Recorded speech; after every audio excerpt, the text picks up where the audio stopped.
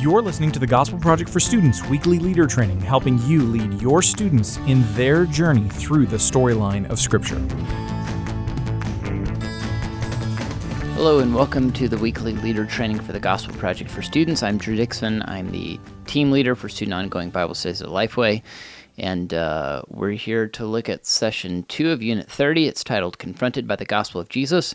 Our main point is that Jesus speaks clearly through his word, calling all people to join him in his mission. So this passage is about Jesus confronting unbelievers so they might trust in him and live on mission for him as part of his church.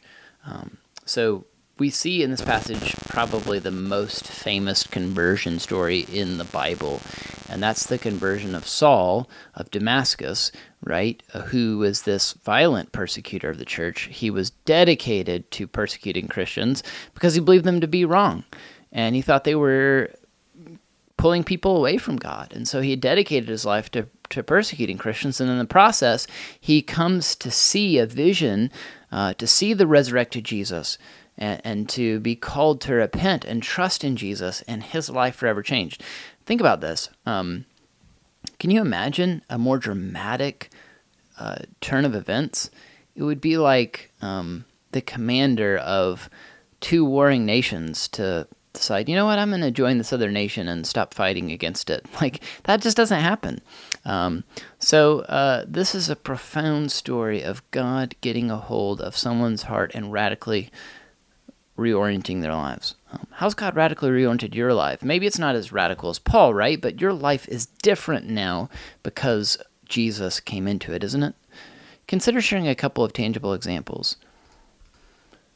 Maybe you changed careers because of your faith in Jesus, or maybe you your relationships with others have changed because of Jesus. Your view on your finances has probably changed because of your relationship with Jesus. It doesn't have to be a huge thing like it was with Paul, but consider sharing how Jesus has reshaped your thoughts, your attitude, your life with your students. If you'll share with them openly and honestly about how God's changing and working and has worked in you, students may open their eyes to how God has worked and changed them. And acknowledging those things gives us hope that God is going to continue to shape and guide and direct and lead and make us more like his son, Jesus.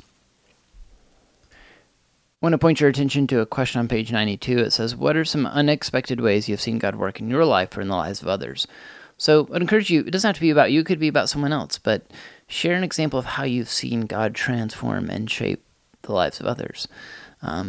God is working in our lives in unexpected ways to make us more like Jesus, to draw us closer to Jesus, to open our eyes to see how much we need Jesus.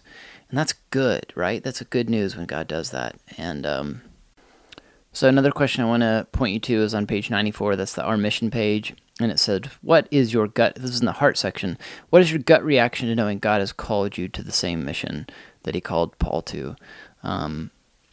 Let's be honest about that. Does that intimidate you? Does it worry you? Do you feel inadequate to this mission? Let's get those answers out on the table so that we can overcome those anxieties and see that it's not actually that hard to participate in this mission. It's not near as hard as we make it out to be sometimes.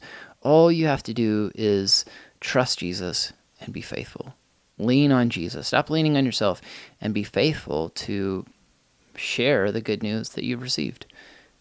We make it a lot more complicated sometimes, but it's not that complicated, is it? Let's help each other. Let's lean on the Lord, and let's support one another as we seek to live on mission together for God's glory and for the good of the world. Thanks for listening to this podcast, this week's leader training for the Gospel Project for Students. For more resources to help you guide your group through this session, visit gospelproject.com.